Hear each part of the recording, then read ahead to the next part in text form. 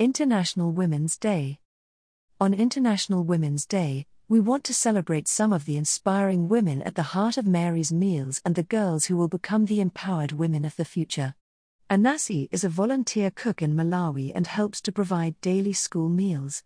Before schools closed, she told us, porridge helps the children to be strong in class, so they can learn. I come to cook so they don't fall in their education. Matilda is a school health and nutrition coordinator in Zambia. She said, I am encouraging the sponsors of the feeding program to continue with this wonderful program so little learners can continue coming to school and be fed. Matilda's work helps to make life-changing meals for the children in her community possible. Stella is a teacher and a mother. She told us, I wanted to be a teacher so I can motivate the girls to stay in school. I want to be a role model for them. Enrollment at my school has improved since I did my teacher training years here. The children are active in class and they don't complain about being hungry. Salia hopes to one day achieve her dream of becoming a doctor.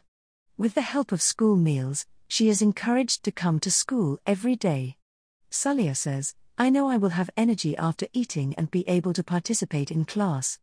Rebecca walks 2 kilometers every day to volunteer at Noreen Davis Nursery School carrying her 7-year-old daughter Paulina, who has cerebral palsy, on her back.